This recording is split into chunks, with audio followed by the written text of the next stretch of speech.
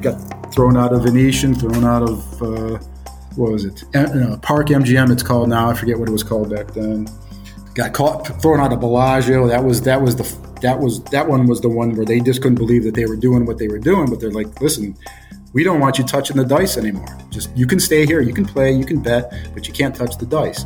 And you could see by the look on their faces, they couldn't believe that they were doing this. Some of the guys probably didn't agree with it. They just thought, this is, just let them do what they're doing.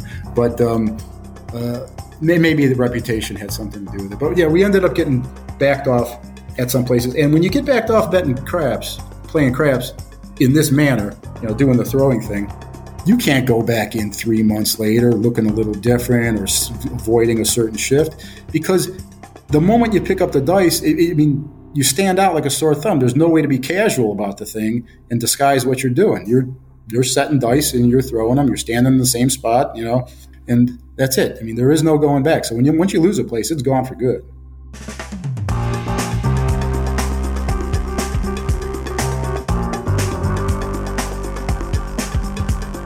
You're listening to Risk of Ruin. I'm John Reeder. This is episode 30, Rabbit Hole.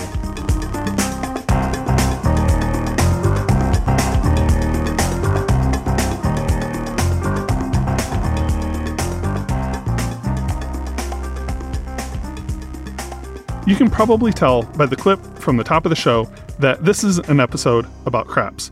More specifically, this episode is about dice control, or the theory that you can win at craps using physical skill. So we're not talking about betting on lucky numbers or somebody that always bets hard 12 and quote-unquote usually wins. We're talking about using physics to win at craps. Practitioners of dice control set the dice to align certain numbers, then they use a throwing motion meant to reduce random bounces. The idea is that they will throw relatively fewer sevens by doing that. And I have to say that the thing I really love about this topic is that dice control, through its mere mention, manages to sound both kind of bullshitty and also totally possible.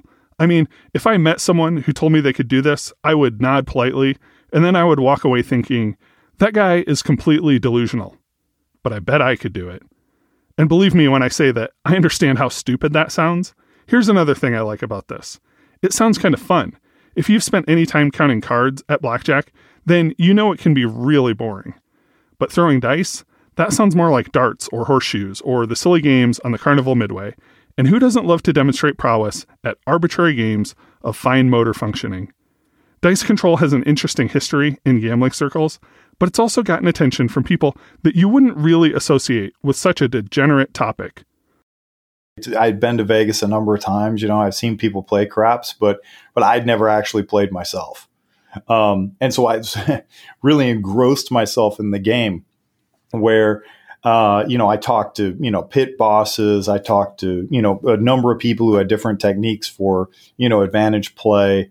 I talked to some, statisticians and other people who sort of said it was impossible. And, so I kind of talked to a whole gamut of people and really learned the game. That's Robert Scott. He's a PhD economist at Monmouth. Maybe you're familiar with his work if you've read academic papers like Intergroup Disparity Among Student Loan Borrowers, or Inadequate Household Deleveraging, Income, Debt, and Social Provisioning. Well, in addition to those page-turners, Robert has also co-authored a couple of papers on dice control.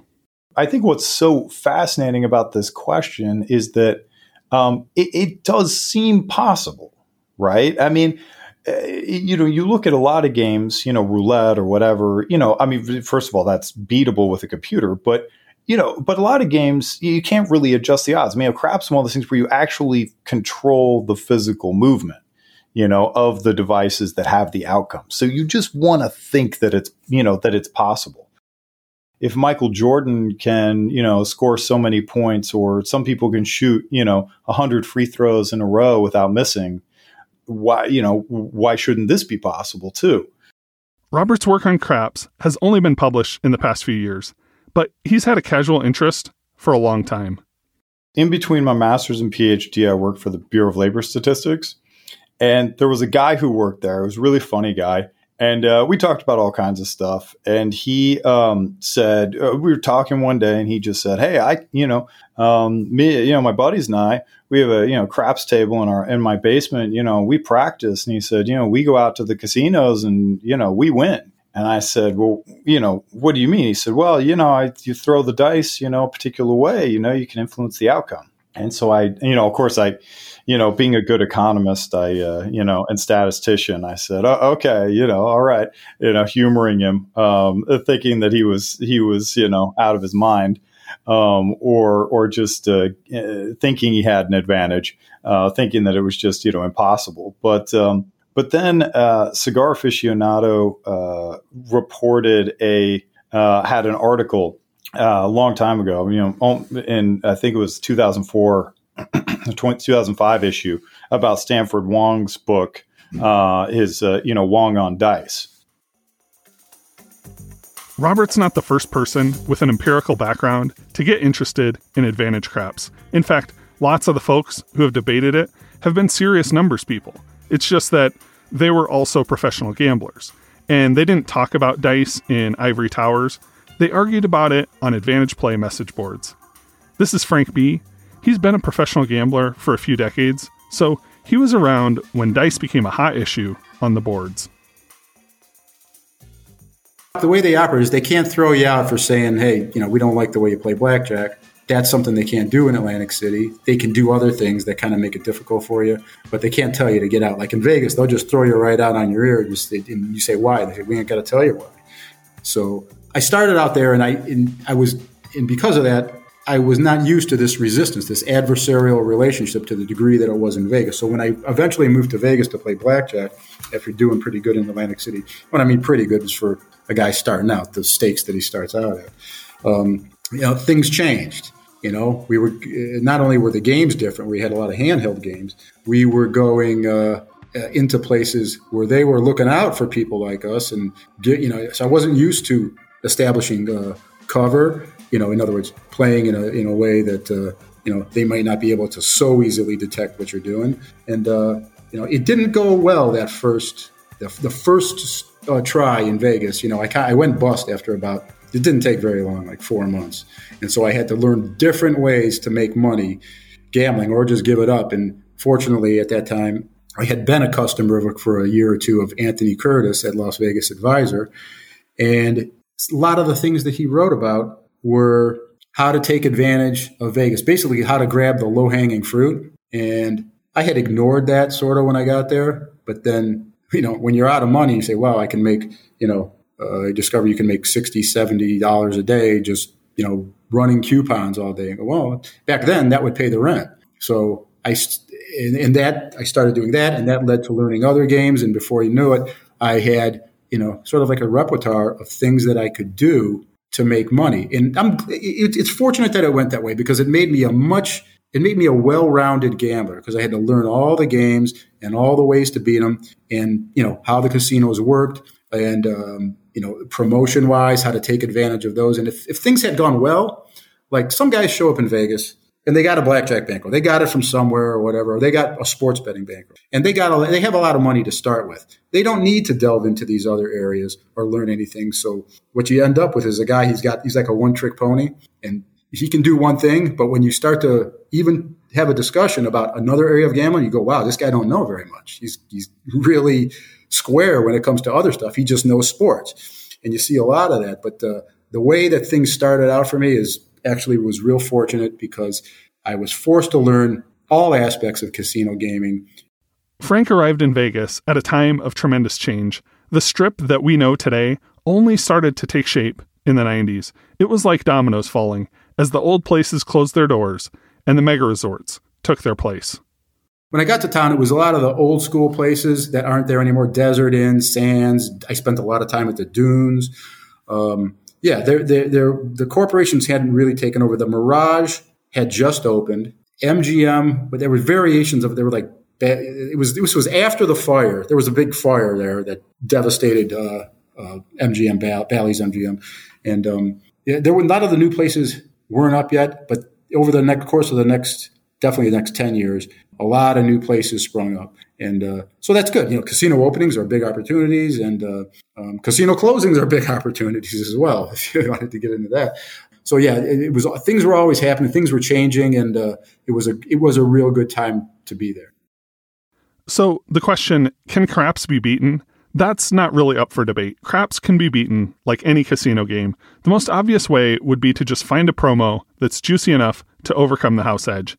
If the casino says, we're going to pay 3-2 on pass line bets every Monday, then you can just show up and hammer that promo until they cry, no mas. Every casino game gets its house edge from the difference between the probabilities and the payout. So if they change the payout, there could be an edge. We had a basic requisite knowledge of craps, because sometimes you would have promotions that ran around craps, and you'd have to know, how often does a 7 occur? How, what if they gave you a coupon that, gave you, bar the 2 and 12? They used to have different types of promotions that you could go. So we had to learn the probabilities and the ins and outs of the craps table for those things. But as far as dice control goes, the first instance of me hearing it was from Stanford Wong, who I used to work with back then.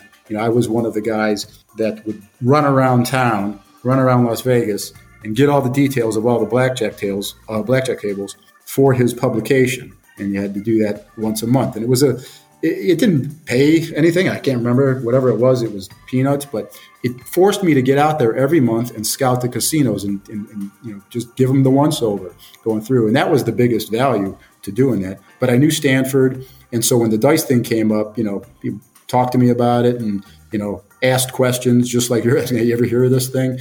And as he did with other people. But eventually, when the whole thing turned into like that challenge, that's the point where I got interested in it, because I was asked to be there. I was there at that challenge. The book Wong on Dice and a related prop bet challenge were the turning point for dice control, and I'll explain why. First, the author, Stanford Wong, is not known to be a bullshitter. He's a serious gaming analyst, and that's kind of understating things. His books are in the Advantage Play Starter Kit.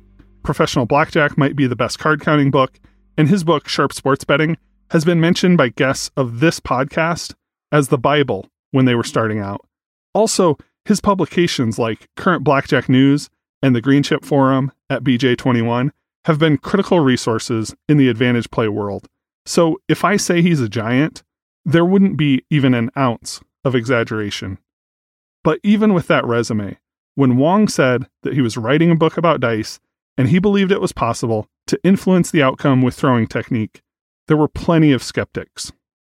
So gamblers who'd been reading Wong's work for years found themselves in the awkward position of doubting him. In fact, some of these guys disagreed so strongly that they decided to settle the dispute with a wager. Wong and a partner went into a casino and rolled 500 times to prove that they had some ability to reduce the number of sevens. Here's Robert. Stanford Wong basically said, hey, we're doing this. He posted it, to the world and everybody. Hey, we're going down. We're doing this. We're testing it. Everybody bring your, bring your pessimist beliefs and your optimistic beliefs, come down and just watch and record the data. And, and we'll see, that's absolutely the way to do it. And Frank was actually there for the challenge. It was a decent amount, an amount enough to satisfy the math guys that, okay, this is at least one SD off. So he's saying he can present a shooter and he's going to throw a couple few hundred rolls. He's going to be at least one SD off normal, and they're going to give us even money on that. They're going to take that all day long. So that's how it got started. I ended up being there as a representative of one of the guys who bet against Stanford, and I was there to record and witness the session, along with a couple other guys that are well known in the gambling community. These are all math guys that, Shackelford, I believe. I don't know if Shackelford was there, but I think he had action. King Yao, if you don't know who that is, he's the author of one of the better sports books out there, Weighing the Odds. And we just all kind of took over the table. And Little Joe, I guess his name was Little Joe Green, I think his name was Stanford student. I never met him before in my life.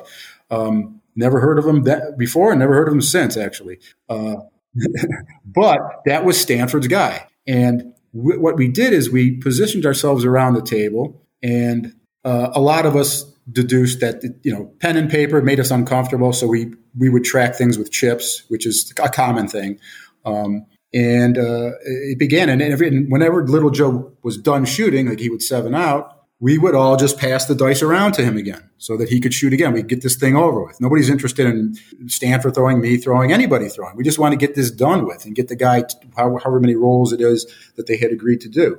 And at the end of the challenge, Stanford side won. It's I forget the specifics of it, but he won with like some room to spare. And that's how it started. And yes, it did get me interested, other guys interested. But I suspect that had that gone the other way, you and I wouldn't be having this discussion right now, because that was the impetus for all of this. Not dice control existing in the world of the recreational gambler, where like hucksters are trying to take advantage of them. Hey, just like I got a roulette system, I got slot system. This is where serious guys started to get interested and take a look at it. And I don't think any of that would have happened had Stanford lost that first round. This all happened years ago, so let me just fill in some details. Random expectation would have been for Wong and his partner, Little Joe Green, to roll about 83 sevens. The over-under on the wager was 79.5, so Wong was giving the doubters the best of it. Then he and Little Joe Green finished with just 74 sevens. I mean, that's hard to ignore.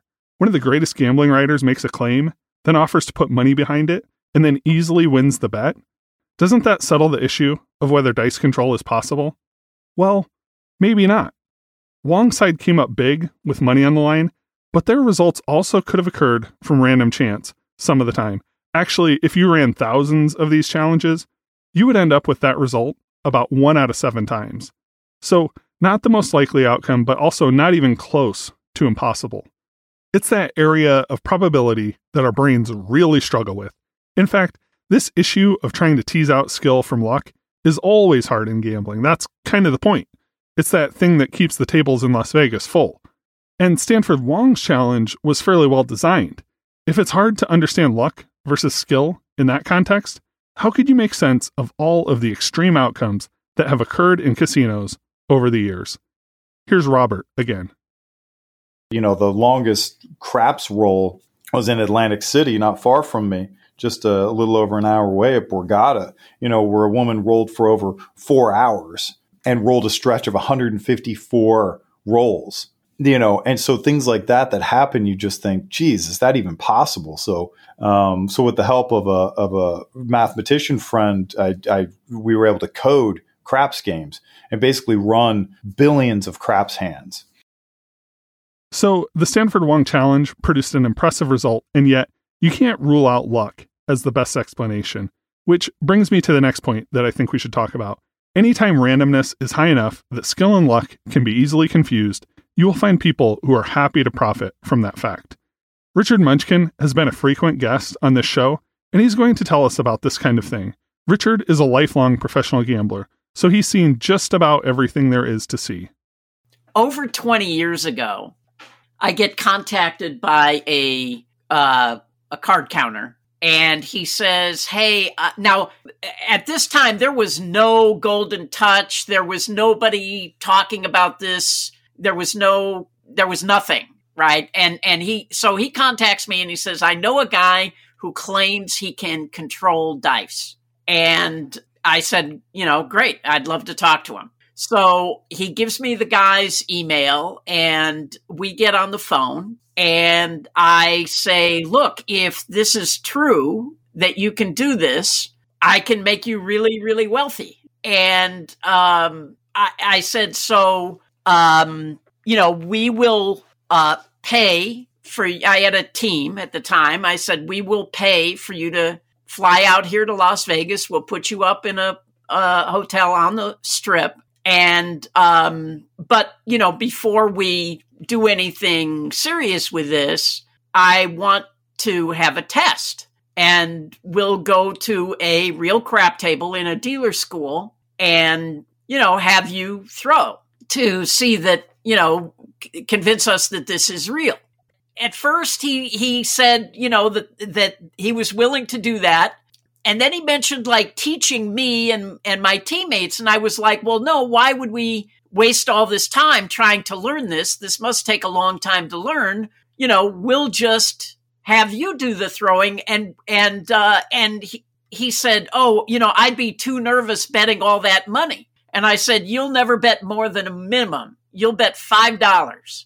And the rest of us will be at the table betting the money.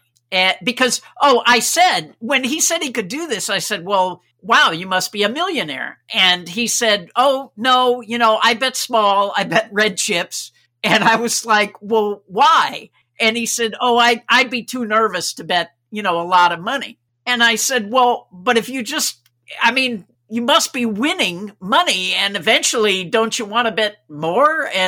And I said, but we're willing to put up the money, so you have no risk. But then he had all these excuses that would make him too nervous, and he didn't think he'd be able to perform under pressure like that. And, but basically he wanted to teach me and my team for $5,000.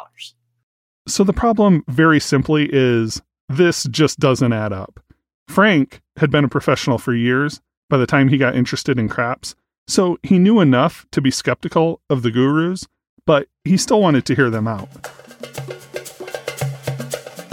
I said, you know what? As painful as it is, because I know that most of them are completely full of it, I'm going to go, because I'm going to gather in whatever valuable information they may have as far as the mechanics of doing this. This could be a big shortcut. So that's what I did. In real early on, I started paying to go to these guys, and it was tough because once you're in the room, you realize you're there with a lot of people. They're kind of delusional, and they're ready to be sold. They're ready. They want this to work in the worst way, and they're ready to believe whatever this guy tells them. And he did. They all dished a lot of nonsense. But they were receptive to it. So it was kind of being in like I've said it's similar to going to a flat Earth meeting where they're all they just want to believe, and did gather some good information going there, why they do, why they shoot from this particular spot, why they hold the dice this, why they set it that way. So we were gathering all this information that we were going to process and make of it what we thought was relevant, but it was the way that they handled the students that were there that stood out the most.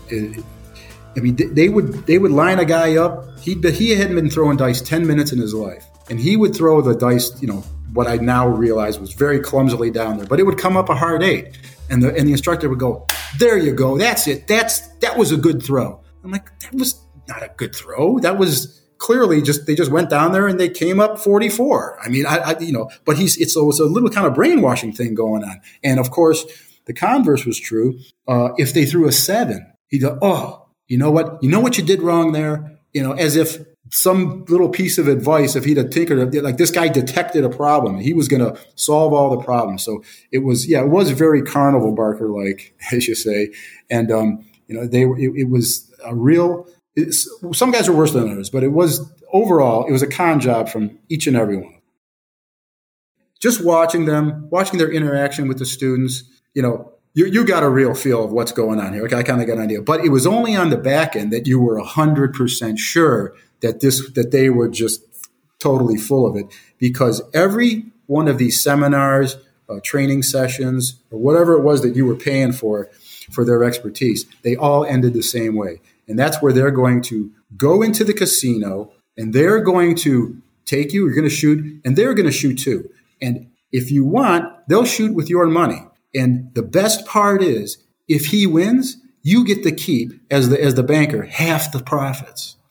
And I'm like, okay, so these guys are getting a free roll on the students on the back end.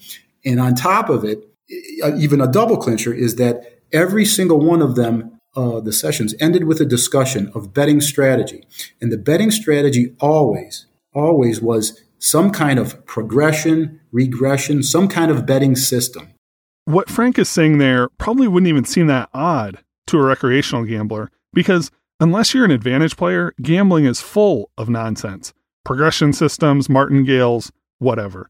These things make some sense to people who don't spend their time thinking about the math behind gambling, but Frank had started in blackjack, And the thing about blackjack is that it lays out very clearly the way that the house edge can flip and become a player edge.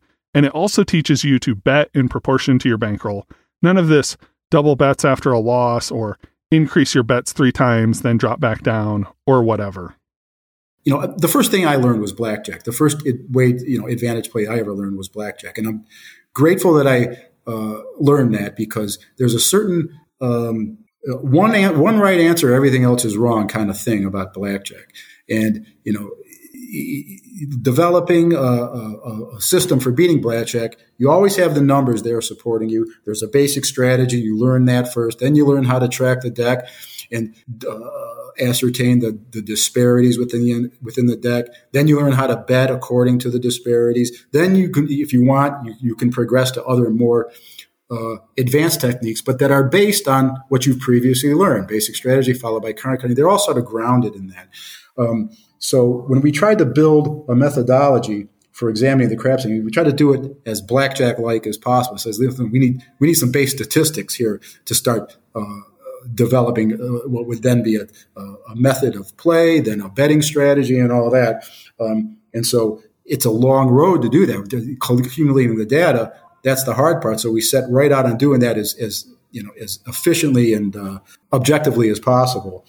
If you want to count cards, your equipment list isn't much longer than a few decks of cards.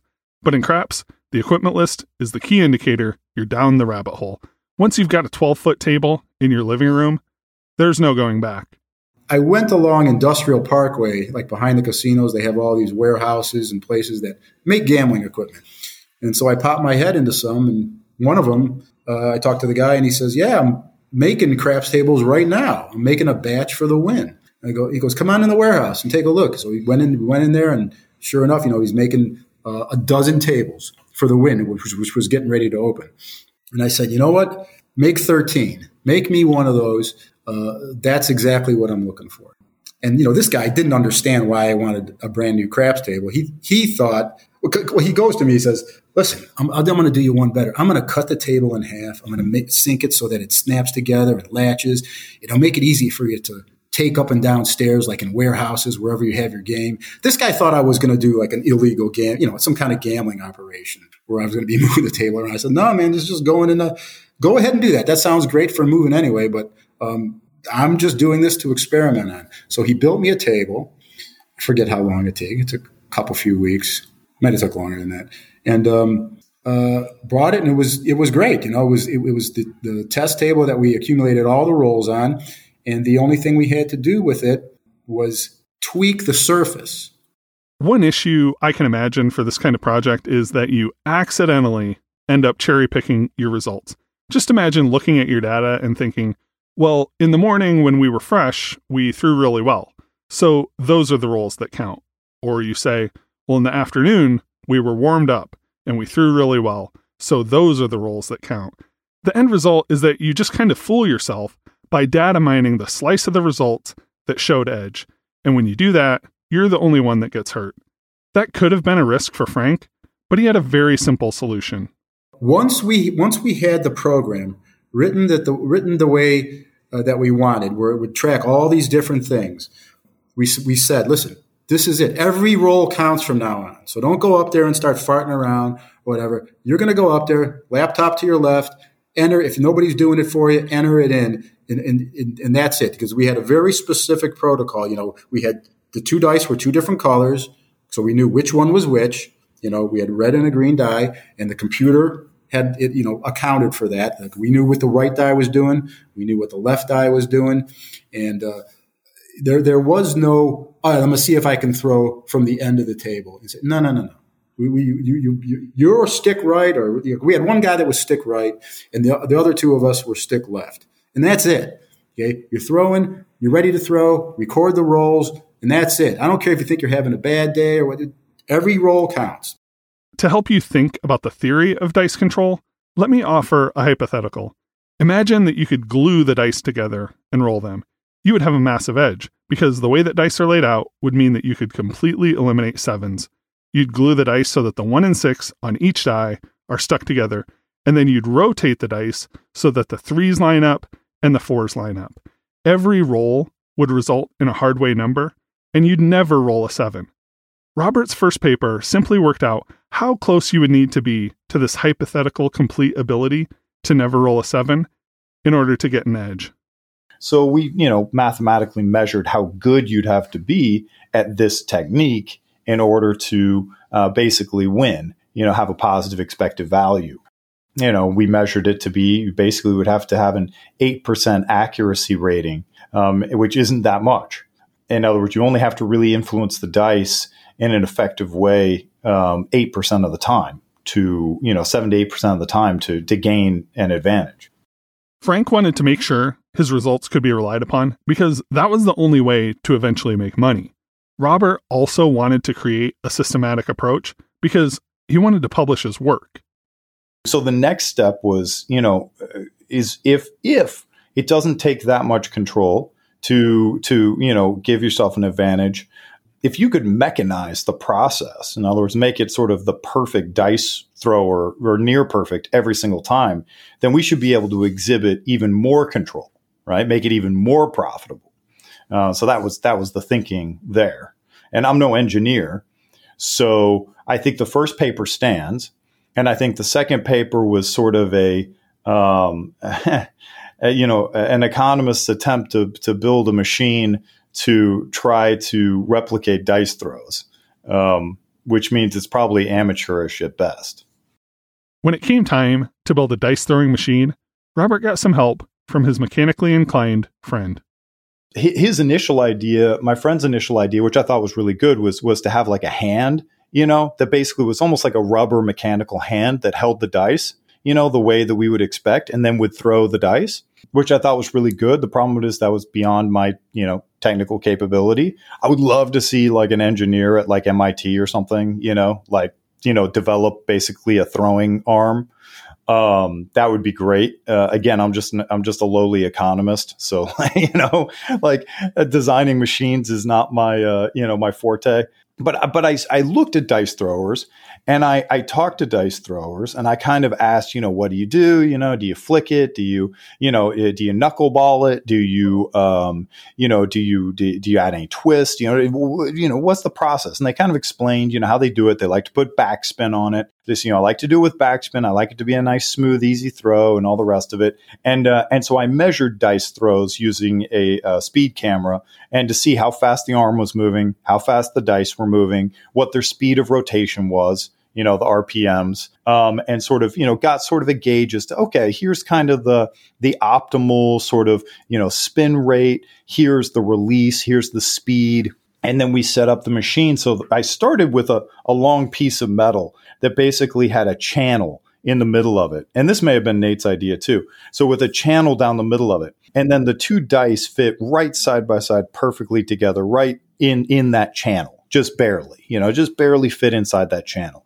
So I said, Nate, what should I do? And he said, well, there's this website you can go to where guys who have machine shops and machining gear, basically this is where they hang out. It's the Instagram for guys who like to tinker with stuff.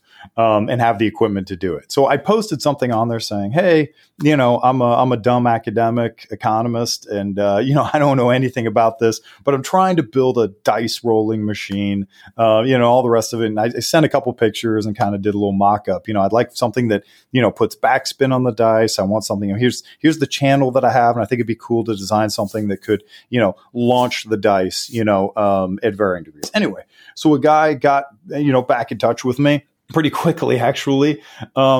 He jumped right on it and kind of said, hey, he said, I'm pretty close to you. He said, I live right outside of Atlantic City. And, you should, if you came down, we could meet. And, he said, and I would do it. And so, he said, I'll kind of get, the idea. So I said, okay, great. So I, went down, met with the guy, took him my channel, my aluminum channel chassis, and kind of explained the idea. And he, takes me in the back and says, hey, he said, oh yeah. So I got all kinds of ideas. He had already started kind of mocking something up. His name was Tom. Oh, I said, okay. And, he had a bunch of questions, how far, how fast, and he kind of liked dice. And that's what my friend Nate said. He said, He said, you need one of these guys to be like a degenerate gambler. Now, Tom is not a degenerate gambler, but he said, you need some degenerate gambler who just like loves this idea and has, a machine shop and wants to help you. And while Tom's not a degenerate gambler, he did love to throw dice. And so he loved the idea and he did a phenomenal job. We talked out kind of the design and what we needed and what we wanted. And the thing's a beast, it's a big, heavy, because he sort of said, do you want this to be, I remember one question he said, do you want this to be built to last just till the experiment ends, or do you want it to last forever? And I said, if we're going to do it, let's do it right. Like, make it last forever. And he said, all right, no problem. And then he's the one that really took over, and he made it very user-friendly, which was nice. And he also, made it incredibly adjustable. You could adjust the angle on it. You could adjust the speed of the spring. You had different springs that I could put into it. You could adjust the rammer rod.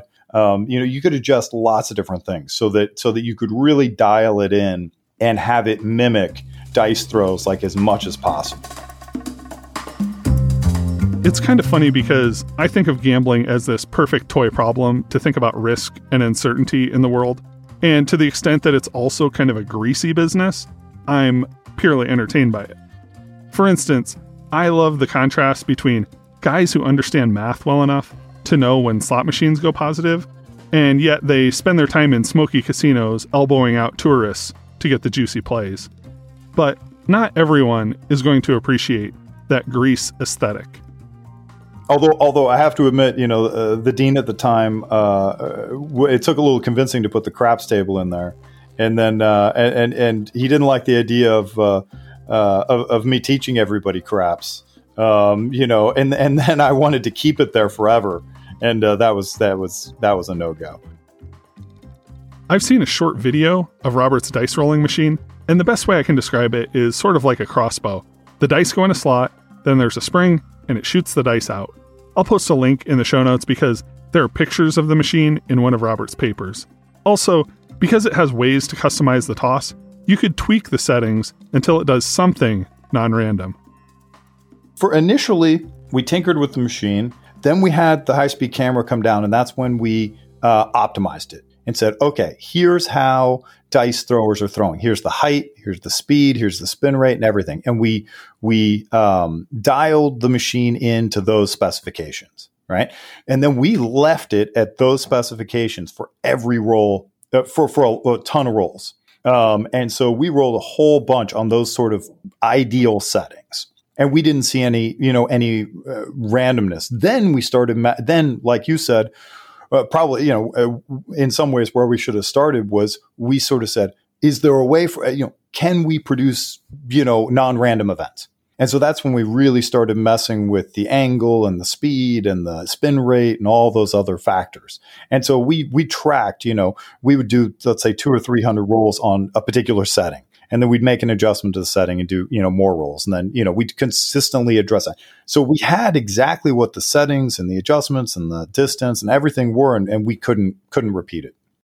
Robert was fine trying to answer the question, is dice control possible in theory? But that wouldn't have gotten Frank B very far. He could only make money if dice control is also possible in practice.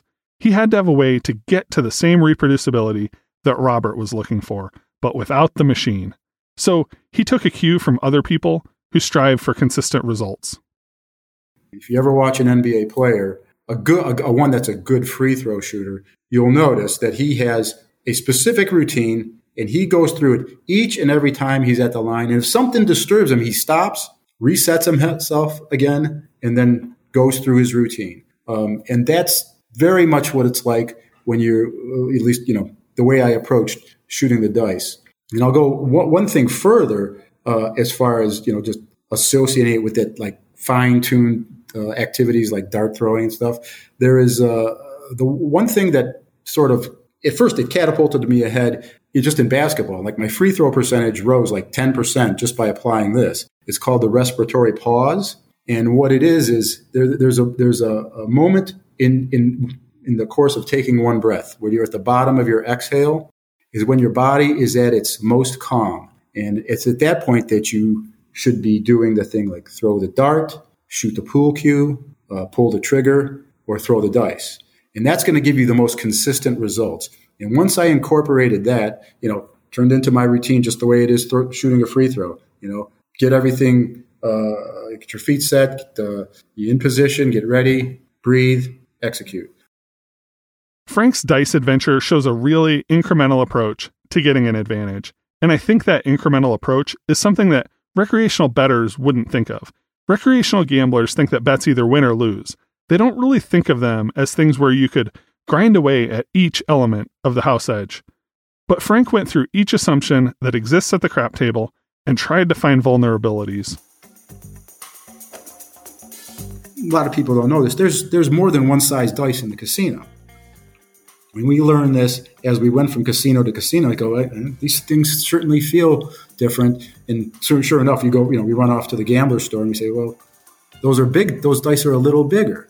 They're a fraction bigger. I forget how much bigger they were, but they were big enough that you could feel the difference in your hands. And we end up calling these clunkers.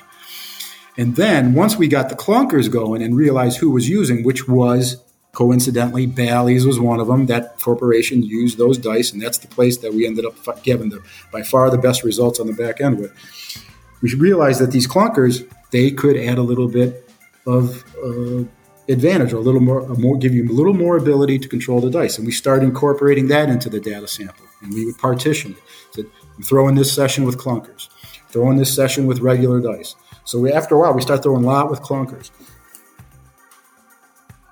because the surface of tables varies wildly. These are all things we had to learn along the way. Varies wildly from casino to casino. They all have a felt on top, but it's what's underneath there that varies. Some of them will have linoleum.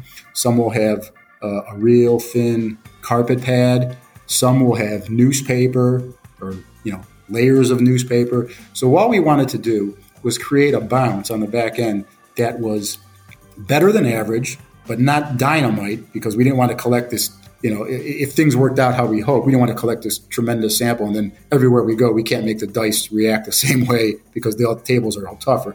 So we were shooting for something in this is as good as about the top 30% of the somewhere around the 70% range. And ended up just putting layers of newspaper around it. But once we had that, we had all the equipment, and we had the one of the guys wrote the program for tracking the rolls, which improved.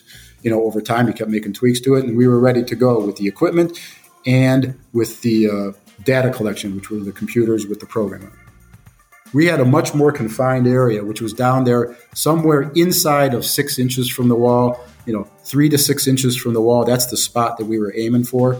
And then after that, we were concerned with, once the dice first struck the table, what did they do after that? Did they go all over the place, or could you make them come to rest in a really confined area? And how often could you do that? Eventually, Frank and his partners recorded thousands of rolls, and their results indicated that they were suppressing sevens. So they took their play into the casino, slowly at first. Once we all got to that point, then we started taking a look and say, okay, we need to go out and figure out if this is going to be something that we're going to make money on. We got to figure out how to execute, because there's a lot more to consider when you go into a casino than there is in your living room. You got other players there, you got the staff there, you got a really slow pace of play unless you do something about it. You got different equipment. So all these type of things resulted in, we would go out and it would be playing for low limit, low stakes, but was also scouting. But the one reason that this craps thing was interesting to me is whether it was something that was far off the course of what standard AP play is, where you find an opportunity, you verify your edge. It's the big thing there, verify the edge, and then you proceed on how to execute. Now, with this, verifying the edge is the big problem, and but it was an interesting enough project, and definitely something that if we were able to make it work, that we would. It might be a really good opportunity. The holy grail of advantage play is something that the casino would just let you get away with. That's the thing that card counters dream of. That's the thing that sports bettors dream of. They just want the house to leave them alone. So I think it's fair to say that the dream of dice control is also the dream of a play that the casino might just ignore. And if you've ever watched a crap table for a few minutes, it's like an OCD convention. It seems like every shooter has some ritual, so maybe even a very robotic advantage shooter could blend in. In fact, Robert talked to a pit boss who said that the casino really shouldn't be very concerned with the prospect of advantage craps. And he's basically said, and I didn't realize it until I had been to Vegas and Atlantic City and really paid attention. Look, he said, whenever he said, everybody thinks they have a method. Everybody thinks they have a technique. He said, even if somebody came in and they were able to gain an advantage, he said, it wouldn't matter because all the other bets are so bad. And I didn't really, I understood what he was saying, that other people are betting on it. So they can't have an advantage. But I was kind of like, well, what if people go with their momentum, and bet along with them? He said, yeah, maybe. He said, but again, there are lots of bad bets. And as I started collecting data and looking at how people bet on craps, he's right. People will place crazy prop bets all over the table. God bless this pit boss, but I'm not buying it. I just do not believe that a casino will be okay with letting some patrons play with an edge. Not for any amount of time, and definitely not for serious money. Also, Frank's firsthand experience conflicts with what the pit boss was saying.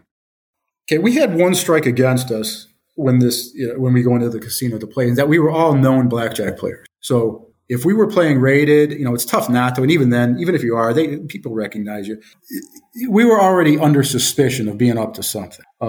When it came to the back-offs, though, they didn't know what to make of this whole dice throwing thing because they had seen a parade of people over the last year come in there doing it in every conceivable way, throwing it from the edge of the table, from the far end of the table, throwing it all different types of ways, and they didn't believe any of it. But what they do believe in, or what they are superstitious about, is if you win. So all the back-offs that occurred happened at places we were winning at. We might have the greatest conditions in the world at a certain place, but if we were losing, they didn't do anything. They would actually, some of the places would laugh at us. But if you started the winning, they didn't know what to make of it, and they just said, well, he looks like he spent a lot of time doing this, and he's winning. And that's about where I think the discussion ended. And on top of it, for us, he's got a reputation of being a guy that that's dirty, or he's up to no good as far as they're concerned. But the most common thing that they would do is they would tell you, if they wanted to get rid of you, and they know how to go about it, they would say, that last roll, your both dice did not hit the wall. You have to hit the wall every time. You understand? So yeah, I understand. I'm trying. I go, sometimes it, hits the chips or whatever. He goes, no, you got to hit the wall every time. The next time you miss the wall, you're done. Frank was on the Gambling with an Edge podcast once and said that he was ahead by about $50,000 at one point in the craps play, and then eventually gave some back, so that he was up about $30,000 when he threw in the towel. You're never going to be certain that you have an edge. You can only just keep building a case for yourself, and what applies to me might not apply to the next guy. But what eventually I got kicked out of Bally's. When I say kicked off, all I mean is they told you can't shoot dice anymore. I mean, they kicked you out. But I got told at Bally's I couldn't play anymore. And Bally's ended up having, basically the Babe Ruth of tables. They had one table in the craps pit that was, the landing zone was just awesome. And I don't know what it was about it. Maybe it was some kind of soft knot of wood down there. But you would throw the dice down there, they would hit, and they would just die. And, as we learned, as time went by, that was the most important aspect of the whole thing. You got to find the better the table, the better you're going to do. So what you did is you gravitated towards the good tables, which there weren't very many of.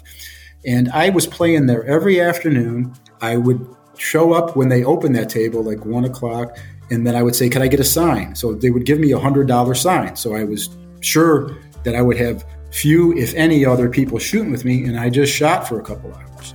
And this went on for a while, and I didn't even start out that good. But eventually I started to gain some ground on them. And, they just one day, I don't remember, it wasn't after any particularly good session. They just said, you know what, we don't want your dice action. And like I said, it could have been anything from a combination of things, because I had probably been backed off at blackjack there in the past. I don't even remember. But once I lost that table, that was when I started to lose interest in the thing, because I was like, well, this is how it's going to end up. Every place that you decide that you want to play, they're eventually going to get rid of you. And it's not like not blackjack where you can go across the street and probably get some kind of game that's similar. you just lost a valuable out. It's more like sports betting when you lose a really good sports book and there's not that many of them. This whole endeavor rests on the idea that by throwing a certain way, you can reduce randomness in the outcome. But what if the number results look like you're suppressing sevens, and yet the actual physical motion of the dice show that the randomness is still there? Robert and Frank have both seen high-speed video of the dice, and they used very similar words to describe the action.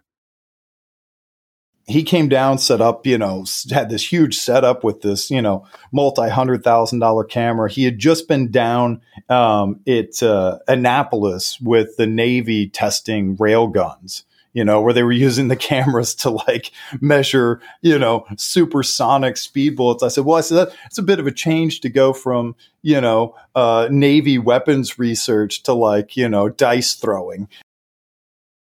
What was convincing to me was when you watch the high-speed footage of the dice of a die hitting the material, hard material, soft material, whatnot. I mean, the thing just scrambles, for lack of a better word. I mean, it really, when it hits, it has to hit dead flat for it to stay or to have the same effect. If it doesn't hit dead flat on its base, which does happen. We were able to produce a bunch of rolls where it would spin and just land dead flat. And those were fun. We were hoping we were onto something there, but it was very hard to reproduce. But if you could get that, then absolutely, there's no question it can work. But what I saw was once that die hit, even with a small variation on one of those four corners or the side or something, I mean, it just scrambles it.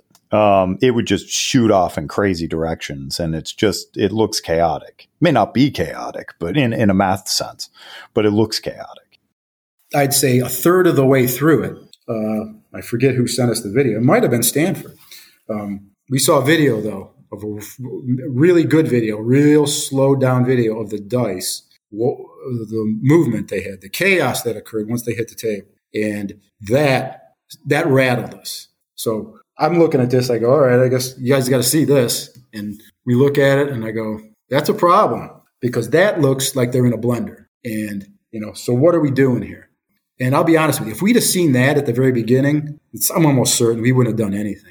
We would have never even tried this. But we didn't see it then. We saw it, a few thousand rolls, however, in. And at that time, we had a data set that suggested something was going on. It wasn't just a mild suggestion. It was like, oh, this definitely something's going on here.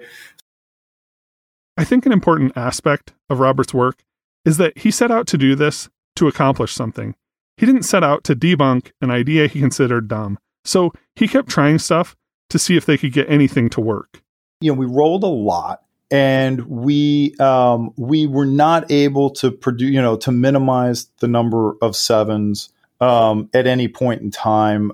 Basically, the short answer is, we tried under lots of different conditions. I really, this is important. I really wanted it to work because all the mathematicians said it wasn't possible. And there's nothing more fun than showing that the people are wrong, right? Say, conventional wisdom says this isn't possible. Well, our machine can do it. That would have been great. Instead, you're kind of having to prove a negative. You're having to prove this negative. But I really wanted it to work. I was, myself and the students I had working with me. We were kind of desperate to. We really wanted it. But there was one point where we had a series of rolls that produced results that were non-random. And it was very consistent. And it was probably about a series of 2 hours of rolling. And we were able to pull out that section. And, it was clearly not random, but that was it. That was the only section and the only time where we produced, where results were produced that showed a consistent, clearly statistically significant difference from random. The only problem with that was it didn't give us the results we were anticipating. Basically, we were wanting to minimize, for example, the ones and the sixes. that was what we wanted to do. Like the 1s and the 6s for both dice were on the ends. And so we wanted fewer 1s and 6s. We actually, I can't remember exactly off the top of my head, but it was like we were getting way more 6s, than 8. So it was sort of like, okay, it's different from random, but it's not what we wanted. But but then I thought, well, maybe that goes back to Wong's argument of dice correlation, because even in Wong on Dice, he says, I don't think dice control is possible where you can throw the dice. But what I think can happen is you can have a correlation between the two dice. So we tested that and, found that wasn't really the case. We basically were able to dial the machine into the point where we could get the dice to land, the same side that it should, where it's basically spinning on those 4 front faces and eliminating the side pieces, where the dice would land consistently on that flat, side. So we could get it to consistently do that every time. Now, was it landing perfectly flat? Not necessarily, and we couldn't do it to get it to do it absolutely every time. There were times when we messed around with the machine to try to get it to produce, really, really consistent results. And there were times when we could do that, but it was tough, and we could never do it for long enough that, something wouldn't eventually bugger it up. For example, we tried ridiculously high spin rates where we set it to the point where it was spinning at, thousands of RPMs, it would where the thing, you couldn't even see it, it was just spinning so quickly.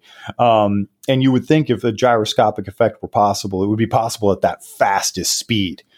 The material too of the table mattered. So what we did was we tried different things. We tried smooth flat surfaces. We tried glass. We tried craps table on a really, really hard table, glass, and then granite. And we tried really, really soft material that we put underneath it to see if, the idea being that if it was really springy, maybe it would kind of absorb the shock and make the dice, less likely to roll around. We tried all kinds of crazy, shooting it high, shooting it low. We tried top spin, thinking maybe top spin could, roll the dice in a positive way. So the machine was, under certain conditions, able to do it consistently, but not enough where I could say it would come up, for example, 100% of the time, a particular, the side that we wanted, the 4 faces. So the machine's not perfect by any means.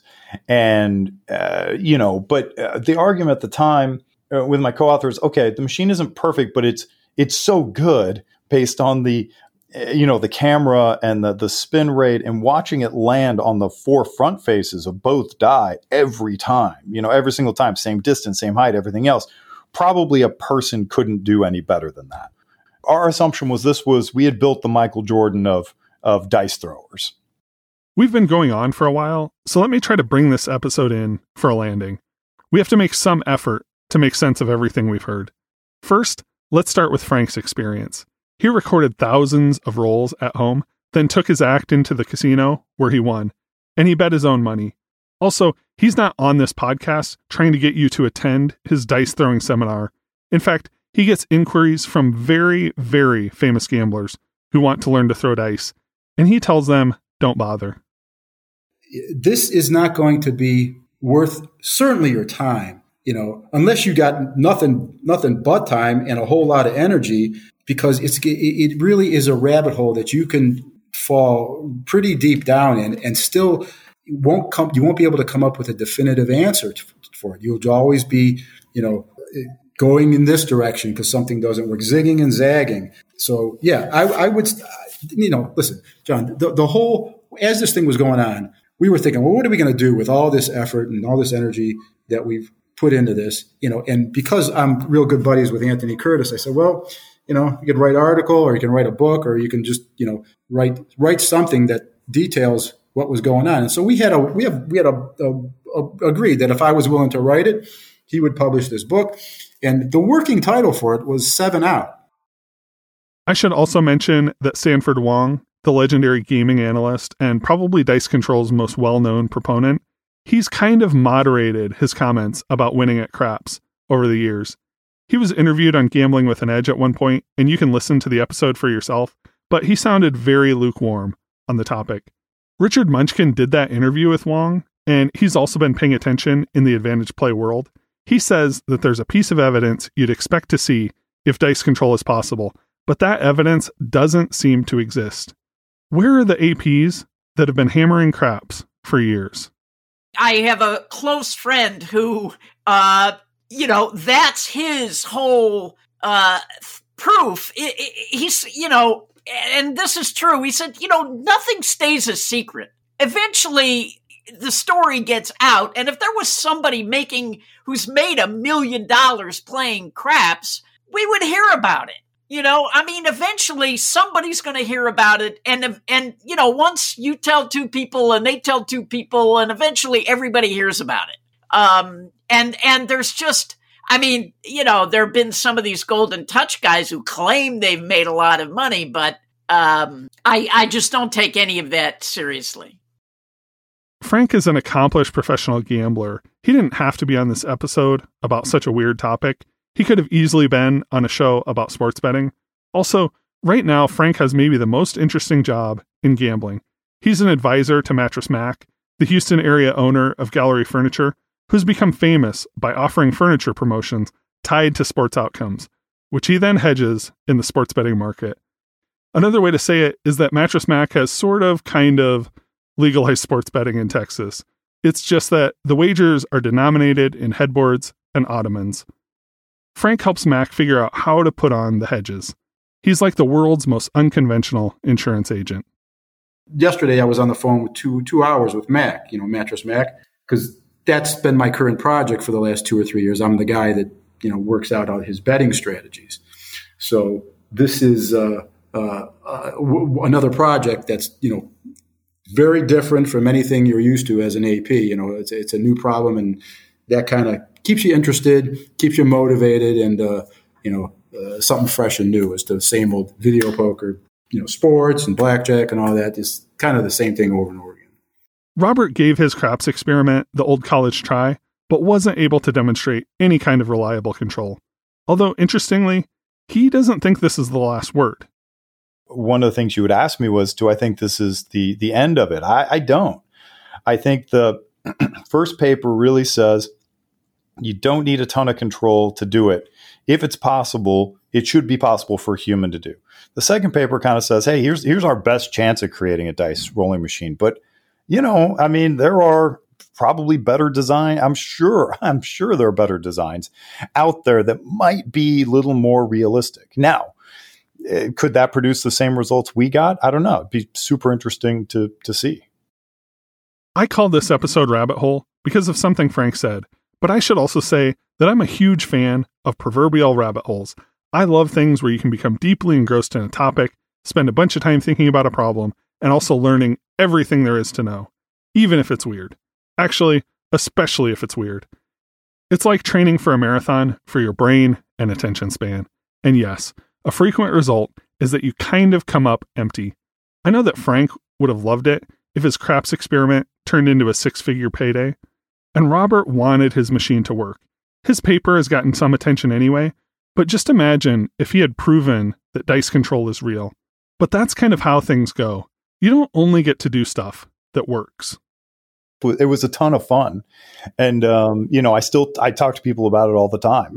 This and other thing. I've done some work on poker, and I'm working on one right now, a gambling game with another friend. And, it's in academia, you have the time to do it. You have the time to, to take a problem like this that may seem silly to some people, or seem impossible, and really kind of sink your teeth into it and, see whether it works or it doesn't. That's what I love about, what I do. It gives me time to do this kind of stuff. Luckily, I'm at a school where they appreciate, what I'm doing, and they enjoy it. But some other people, think that, you need to be curing cancer all day, every day, or, solving, poverty or inequality or, something else in order for the research to have teeth. Whereas, for me, it's questions like this. And, I found a really cool group of like-minded people who, do this kind of statistics and these types of studies. And, I think games, poker and the history and, blackjack and all these games and all the online, sports betting stuff, I think it's fascinating. I think that if you find Risk fascinating and how, it works and the psychology behind it, as well as the statistical impact, that's finance. That's gambling. That's lots of things.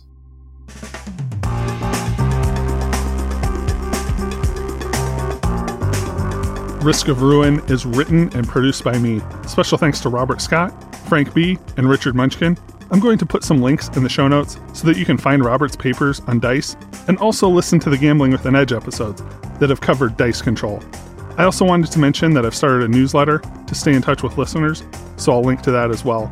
If you want to get in touch with the show, you can email us, riskofruinpod@gmail.com, or follow us on Twitter, @PefKelly.